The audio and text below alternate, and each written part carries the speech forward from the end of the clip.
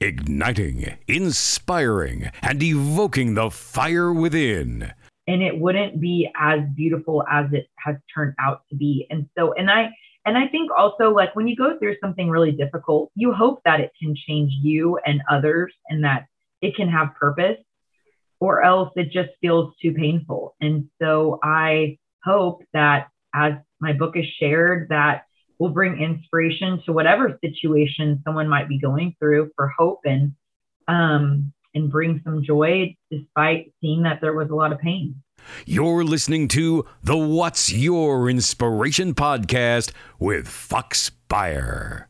On this episode of the What's Your Inspiration podcast, we have Tricia Roos. Tricia is a Dallas wife and mother who built a winning career in sports and high school admissions, but found her greatest victory in loss. Against the advice of medical experts, she carried a full-term child she was warned would die at birth or before. That season, Tricia's team won every game. The child in her grew, and eventually she held and loved the daughter who wasn't supposed to live. In 6 days of a brief and remarkable life, Annabelle Roos rewrote the medical chapter on a chromosomal condition called trisomy 18, giving life to a story that galvanized a large high school, a big city, readers of When Wishes Change, and audiences nationally. Listen as she shares her story, one of how faith whooped fear's tail. This should be fun. Here we go. Hello and welcome to episode 66 of the What's Your Inspiration podcast. Today's guest, an inspiring story from a book I recently finished. She is a beloved wife, coach, 5-time state champion, consultant, author, speaker, and mother to Cameron, Annabelle, and Andy, Tricia Roos. Tricia, how are you today? I'm great. Thanks for having me. I'm glad to have you on. We'll get into your story here shortly. Just to give everybody a little background, we got connected through a podcast matching site, and I thought what you wrote to me was very authentic. And I thought, you know what? Let me dig into this. And you've got a great book out that you're promoting diligently with a gripping story, a gripping, true, real life story called When Wishes Change. So let's dig into that a little bit. And Tricia, it's early 2014, and your 3-year-old son Cameron and you're taking a car ride. Okay, what does he ask for and why? Take us through the next year, if you would. Absolutely. So, yeah, life was good. Everything was like pretty stable. We had a little 3-year-old boy named Cameron, and all of a sudden in the car on the way home from daycare, he said, "Mommy, I want a lady baby." And he had trouble saying his R's. So instead of girl, he had substituted lady for quite a while. And so lady baby for him was like, I'm noticing that other kids around me are getting these little babies or siblings, and I want one too. And so it was very matter of fact to him. I think he just thought you would go pick one up at the store. And, time flies so fast. And I was working, I was coaching, my husband was working, and I knew it was like in our mind to have another child, but we just hadn't really gotten there yet. And when Cameron started asking, we were like, we want them to be close enough apart in age. And so within about 3 months, I was pregnant. And, it was very normal with my first pregnancy. It was healthy. Nothing went wrong. And so I just anticipated the same for the second and didn't really know any different. And when we went for just a blood test to find out gender, probably at week 12, our doctor called us about 10 days later and said it is a girl, but she also tested positive for trisomy 18. And a lot of people are familiar with Down syndrome, which is trisomy 21. And trisomy 18 is just a more severe version. Typically, it comes with more heart defects. And statistically online, you'll read that only about 10% of trisomy 18 babies will make it to full term and are born alive. And so from the very beginning, we were told our odds were really slim. And when I went to a specialist, over my OB, just kind of somebody that knew more about the subject area, he actually recommended an abortion. And we didn't feel like we could do that. We didn't feel like that was our decision to make.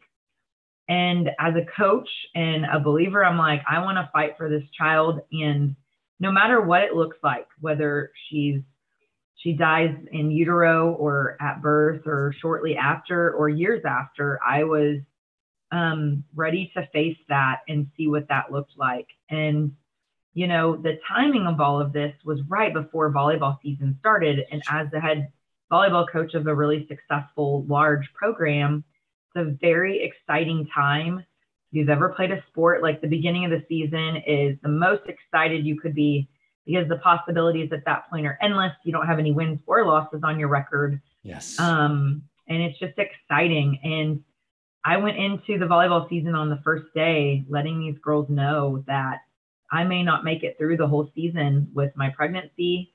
I told them what was going on with the baby. And I know that that was really heavy, but I also couldn't deny or hide what was going on, because not a very fake person. I can't fake emotions. And I knew that it would be a very vulnerable time for me.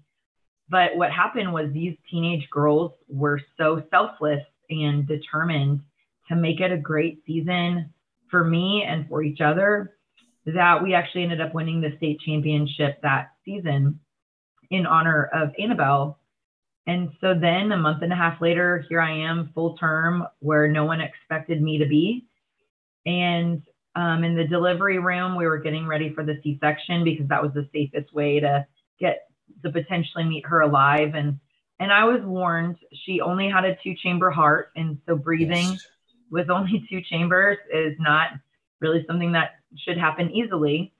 And they prepared me to expect her to only live minutes or an hour, you know, a very short period of time.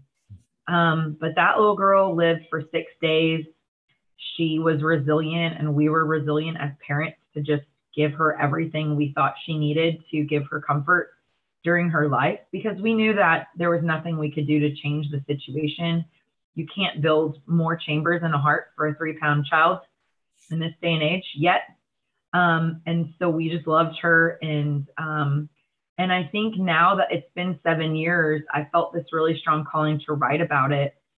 And to me, this is way bigger than my story of my child and my volleyball team. It's more about, like the title says, when wishes change. I mean, I didn't wish for that to happen. I obviously wanted a healthy, normal pregnancy like I had experienced before, but I had to allow my wishes to change from that healthy baby to just wishing for a moment with her, or an hour with her, or a day with her. And every day we just had to change our expectations and change our wishes. And I think from that experience, I learned that we all have to do that in our lives in many different circumstances. Because if you're caught up on a dream not coming true, you're missing sight of the next opportunity. And so that's how the book came about and what the story is about. But like I said, I think that we wanted it to be just something bigger than that. It certainly is bigger than that. And the way that you communicate in the book is so incredibly engaging. And to go back, to what you said as well, it's just that it's about expectations, right? They're a big thing for me in the classroom as a teacher and on the field as a coach. I guess my next question to you would be, Tricia, is how did your athletic career, okay, and you had an athletic career, you played in high school and played competitively in college. How did your athletic career help you through those months with Annabelle? I realized how much that was a factor in how I approached the situation as I was going through it. And one thing I thought about is, as coaches and teachers, we talk a lot, right? I mean, our jobs are to instruct and to teach, but I felt like I had a rare opportunity to put my words into action. And so in my mind, I was always telling my athletes, don't give up. Like, even if the game isn't over or if you're losing, you fight till the end, whatever that looks like. And, I love winning, and I've had a lot of had a lot of losing, and you have to win and lose gracefully. And you have to put it out there and not have any regret after the game, because if you try your best, even if you lose, like I played great, my team did great, we did what we could, and we just fell short today, instead of having the regret that we could have done more. So when you relay that to this situation, to me, an abortion or anything similar to that was like a cop out. It was like, I'm giving up too early. I'm not seeing this fight out, and win or lose. So whether the diagnosis is wrong and she lives, or some kind of miracle happens, or she does die, I wanted to feel in the end that I had given it all that I could and have no regrets. And I think that when you're an athlete, you're a coach, and in life, if you don't have regrets, if you know in any situation you did the best that you could with what you had, I think when you walk away from that, and when the situation has passed, or the circumstances are over, whatever the outcome is, you can have a lot more closure and understanding. And I never felt mad, I guess, about the situation and the hand I was dealt. It turned into gratitude for just getting to be her mom and getting to put up that fight for her. And of course, we had sad moments and we had bad days, just like everybody does. But I felt that we gave it our best every day as parents, my husband and I, to just try to provide the best that we could with the short life that she had. And to me, like, her 6 days and what she proved to the medical community, and then what the impact has had on my life to then help others and speak and to write about it, has potentially more impact than a lot of people on this earth, even though she only lived for 6 days. Sure. All about perspective and laying it on the line, right, Coach? Yeah, exactly. To me too, I know the times as an athlete and as a coach, I didn't put my best foot forward, and those things regrettably are going to stay with me the rest of my life. Yep. And you saw an opportunity to parallel, what was going on in your life at the time and with these girls, and it played out very, very well on the volleyball court. I just want to, I'm pulling out my notes, and I want to read maybe just some information here. So Bishop Lynch High School Friars, the 2014 undefeated state champions. Was there a moment during that season when you're carrying Annabelle and you turned to your assistant coach and you said, "Man, we've got a special group here"? So actually, every year I took my kids on a retreat, and we went out to this, actually it's my hometown. It's in the middle of nowhere in Texas. It's a really small town, and your cell phone barely works, which I love about it for teenagers. Yes. And I just make them, put the devices away, and we hang out by the lake and play volleyball and just hang out, as a group. And there was a special time and we kind of did this every year, where you just get in a big circle and everybody gets to just talk about themselves and who they are and how many pets you have and about your siblings and about your life, because there's always new girls on the team. I had, a few freshmen on the team that no one really knew very well.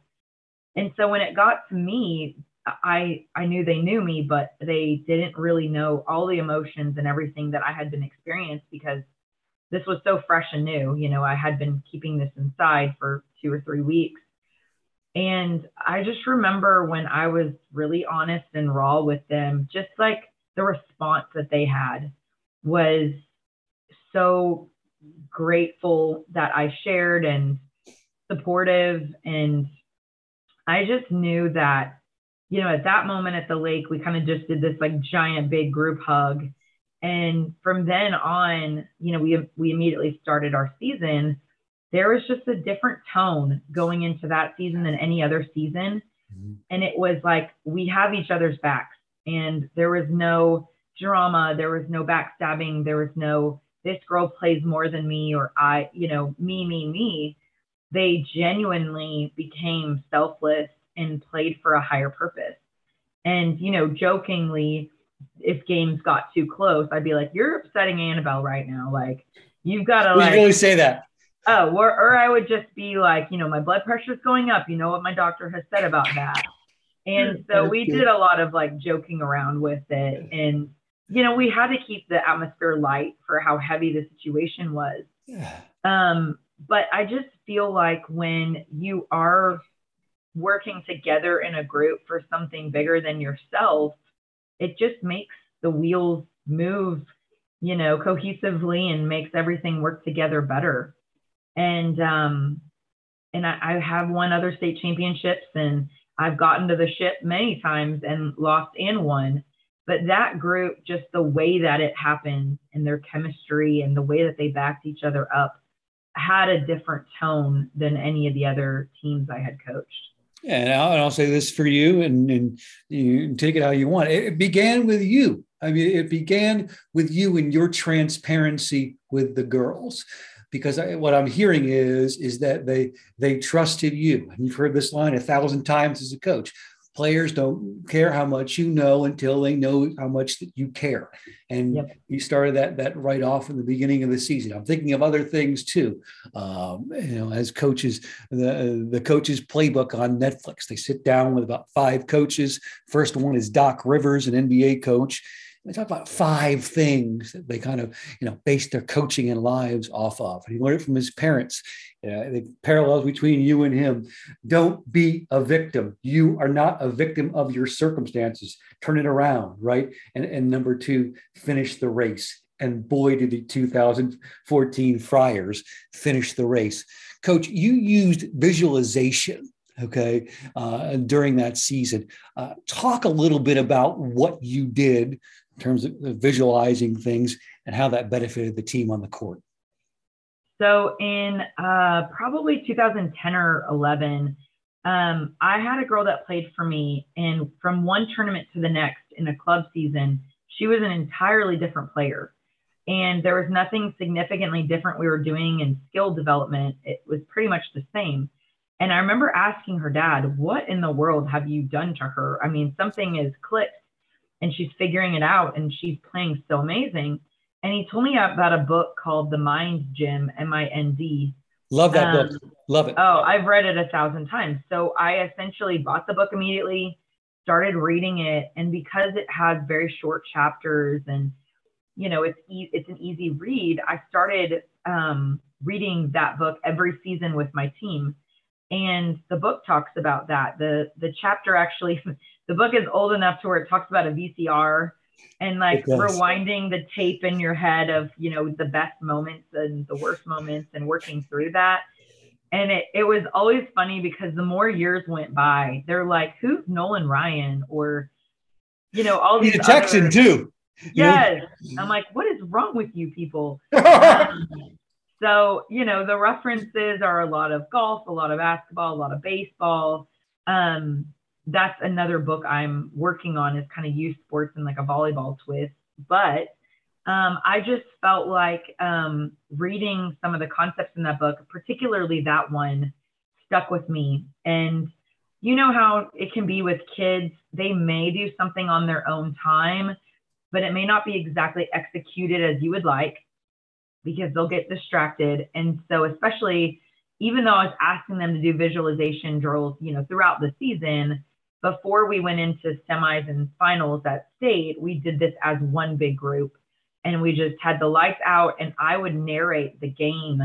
And then I would pick and choose different people in the room. Like, how does it feel in the gym? Is it cold? Like, what are you hearing around you? What do you see? And you pick up on the visuals, like what you're seeing around you and how your body feels. Like, I'm warmed up, I'm ready to go, or I'm freezing, I'm scared. And then you start talking them through it. And so ironically, every year that we were doing this, whatever situation it was, if I'm like, we're in the 3rd set and it's tied 23-23 and Morgan, you're up to serve. Like, what are you thinking in your head? I mean, so many times the next day, it would be 23-23 in the 3rd set and Morgan serving. And she's like, oh my gosh, what just happened? You made eye contact. But, Nolan Ryan in one of the chapters talks about how he visualized every batter the night before his game. and imagined the pitch count and what pitch he was going to throw at them, and put himself in those situations so that when he got there, he'd already practiced it in his mind. So and when you talk about that being something I've been doing for years, and I'm about to give birth to a baby that I don't know will live 1 minute or 10 days or 10 years, I put myself through those same techniques to just think positively about the situation and imagine holding her, or, just like maintaining my breathing if something really bad is going on, to control my emotion, to make rational decisions when I needed to. And I can guarantee you, I know that helped me as I was experiencing her birth and her days of her life, because there were so many decisions I had to make, and there's so much emotion involved that I had to be in a right headspace, just like an athlete would. Yeah, and a lot of that you speak of, and I'll talk to the listeners, a lot of that you speak of, a lot of those decisions you write about in When Wishes Change. So I mean, I highly recommend the book. Going back to what you said, Coach, did you script those scenarios, those visualization scenarios with your players, or did you simply walk into the room and sort of just go stream of consciousness? How did you do that? No, I just went with it. And, especially by the end of the season, your rotations and your lineup. And then you also know, who struggles under pressure and who may need to be called out. Like, hey, you're serving. How do you feel? Or, you just hit a ball out of bounds. How do you rebound next to the next ball that gets set to you? And, I was always trying in my head to go through the roster to make sure I call out everybody at some point. Whatever their role was, to see like, hey, it's a timeout, Hannah, like, how are you going to help in the huddle to encourage people, say if she didn't play as much or something like that. So it was usually not scripted, and I kind of just went with the feel of the room. But by the end, they're like screaming and yelling, and they're excited, and their heart rate's up, and it's like crazy what you can do with your mind as you're going through those visualization exercises. You really can feel like it's happening to you. And it's great practice for, the real situation. Sure. The mind controls the body, and you're going through these scenarios without getting your girls tired for a game they're going to play the next day. I mean, brilliant, unbelievably brilliant. So we're going to get into a game now called What, Which, and Where. A little bit of the lighter side of When Wishes Change. And let's see. I'm going to read a quote that I think to you is popular, and I want to see if you can tell us from where it came. So, Tricia, are you ready? Yes. All right. Here we go. I'm just going to go. We've got no food, we've got no jobs, and pets' heads are falling off. Dumb and Dumber. That's from Dumb and Dumber. Can you explain kind of where your affinity, or where in your family those lines are kind of tossed back and forth? Because I'm thinking I know, but just explain. Yeah. So it's kind of funny. I've always with God had a really sarcastic relationship. As a child, my sister and I would watch Ace Ventura, Pet Detective, and anything with Will Ferrell, or pretty stupid, lame movies, but I loved sarcasm. And to me, I think that one of my defaults, and this was why my assistant coach was so perfect for me at the time, is when it's really heavy, when there's pressure, when there's a tough situation I'm in, it is so therapeutic for me to go to sarcasm or laughter or just have fun, so that it can take away from the heaviness of the moment. And so, my assistant coach, Josh, him and I had been together coaching for a long time. And, we knew how to play bad cop, good cop off of each other with the girls, but we could finish each other's sentences and movie quotes. And my father-in-law is the same way. I make sure in my life I have those kinds of friends and people around me. And I think it's funny now because I've been playing in this tennis league, and I didn't know how serious women are about tennis, adult women are. And I'm just like, guys, we're playing tennis on a Tuesday. Like, how can you be mad about this and take this so seriously? And so I was like received at first because but I'm super competitive and I'm going to strive to be the best. I mean, I'm going to beat you as I can with everything I have, but I have to have fun and I have to laugh at myself. Sure. And I think we can all do that more because it was so heavy. My pregnancy and the unknowns were so heavy.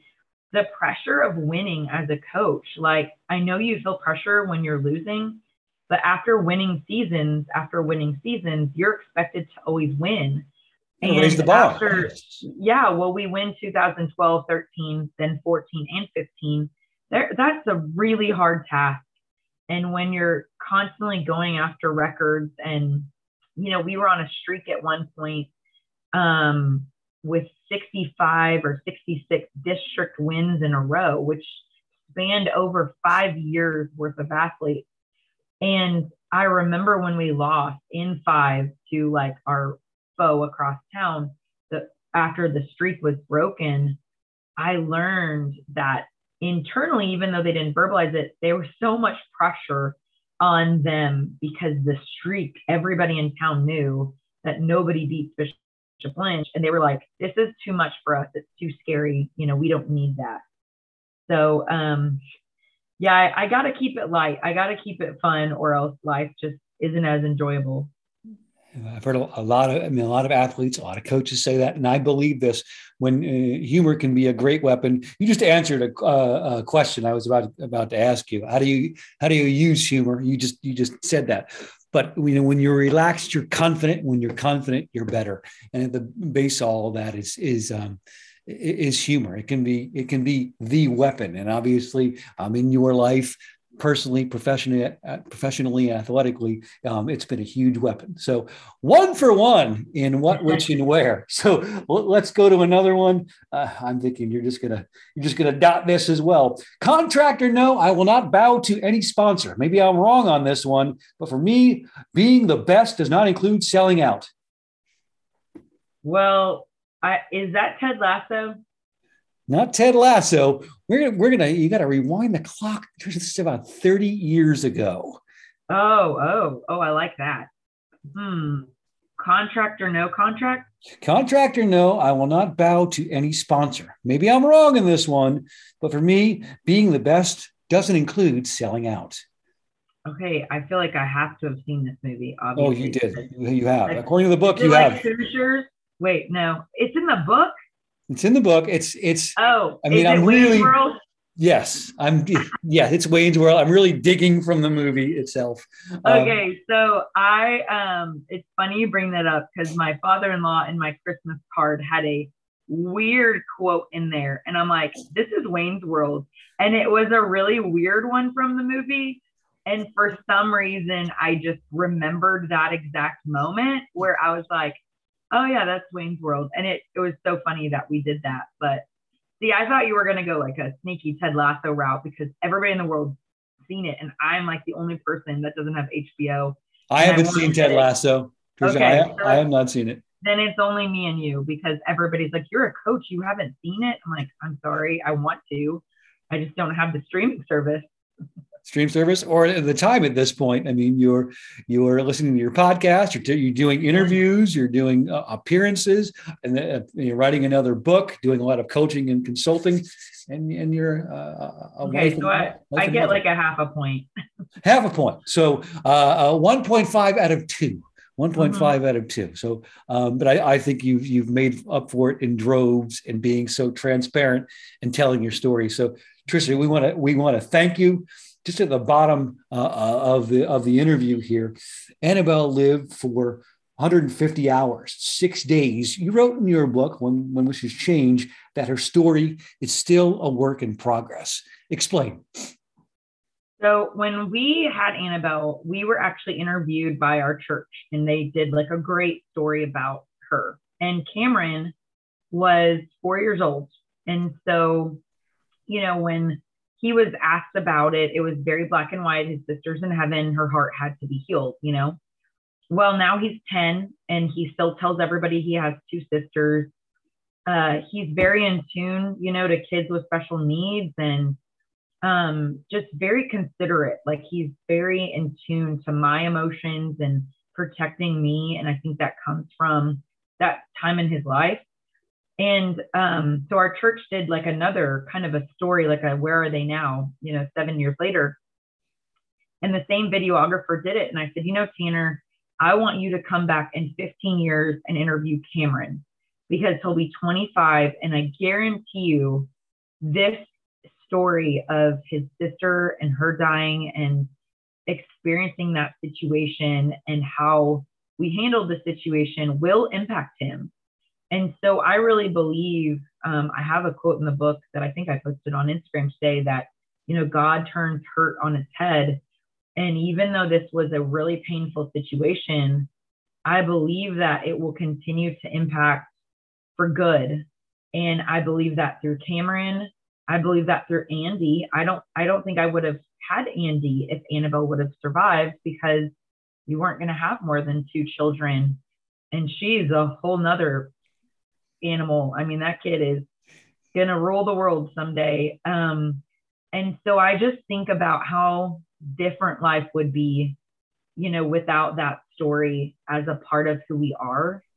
And it wouldn't be as beautiful as it has turned out to be. And so, and I think also, like, when you go through something really difficult, you hope that it can change you and others, and that it can have purpose, or else it just feels too painful. And so I hope that as my book is shared, that will bring inspiration to whatever situation someone might be going through, for hope, and bring some joy despite seeing that there was a lot of pain. Yeah, it's so eloquent. I don't know if I can come off of that, but I'll try. I'll try to do this, and I think you really, really covered it. Just empty your pockets. Do you have any further advice and maybe advice about those who feel like they have hit rock bottom? Yeah, well, one thing for me personally, as like a very relational person, I had to find other people that had gone through the exact same situation or something close to it. So like, my best friend couldn't relate exactly to me, and we could talk about it, but it wasn't the same. And to me, I think it really helps to find someone and be really transparent and honest about your situation, about what you're feeling and going through, that understands it completely. And so I found several Facebook groups. I mean, podcasts weren't really as big of a thing 7 years ago. And so I just kind of searched trisomy 18 or 21 or 13, any kind of, mom support group. I found a counselor who specifically focused on grieving parents, which was nice that it was more specialized and had like small groups with other parents that had lost children that she could put us together with. And it's very easy when you're very depressed or sad to just want to close the door and lock everybody out. But I think it's super therapeutic to talk about it and to share and to be open with others, and to learn from other people's personal experiences of what they're going through. And so I think that's my best advice. And I've had my wishes change in many other ways in the last year. And that's what I continue to do, is go find someone who gets it, who's been there just like I have, and tell me what you did to get out of the situation. I mean, we don't have to reinvent the wheel with grief or anything else. It's all been done. And so I just love hearing advice from other people. And, nowadays with podcasts, I mean, you can learn so much. You can hear other people that relate to your exact situation. And I love that, because it's so satisfying to hear like that you're not alone in whatever you're going through. Yeah, the benefits of being transparent and knowing that we do not get anywhere alone. It's not easy, and you know that more than anyone. It's not easy, but if you're upfront and transparent with people and know that you're not going to get anywhere alone, you're going to have to ask for help, and you did, and through that, you're helping countless people deal with their plights in 2021. Tricia, we want to thank you for being on. Can you share your contact information? And then, within the Dallas area, do you have any speaking engagements coming up? I do. It's kind of cool. I spoke at a book club yesterday. There's another big book club that's featuring my book. But I'm speaking in Dallas. I mean, not in Dallas, in Waco, actually at a big event in March, which is cool because I went to school at Baylor. And so I get to go. Baylor Bears. I love it. But my website, whenwisheschange.com, is not only a link to buy the book, but also some of those behind the scenes videos of like the state championship game and some other short videos about our story. It was made into a documentary. So the documentary is there. And then also on Instagram, Facebook, and TikTok, I'm at When Wishes Change. And, my goal in that is more to offer inspiration and encouragement, because getting through each day is hard. And so if you're going to randomly scroll on social media, it's better if you're scrolling and finding more encouragement than defeating yourself and feeling more insignificant than you started, when you got on. So my book's on Amazon and anywhere else you can purchase books. And again, the book is When Wishes Change by Tricia Roos, RROS.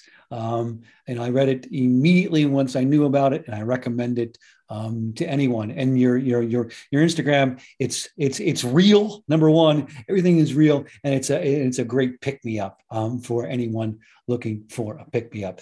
Tricia, thank you again for your time and your space today. Thanks for having me. This will wrap up episode 66 of the What's Your Inspiration podcast. Tricia and I will talk at you later. Take good care. You have been listening to the What's Your Inspiration podcast with Fox Beyer, because impact on each other is the greatest currency you could ever have.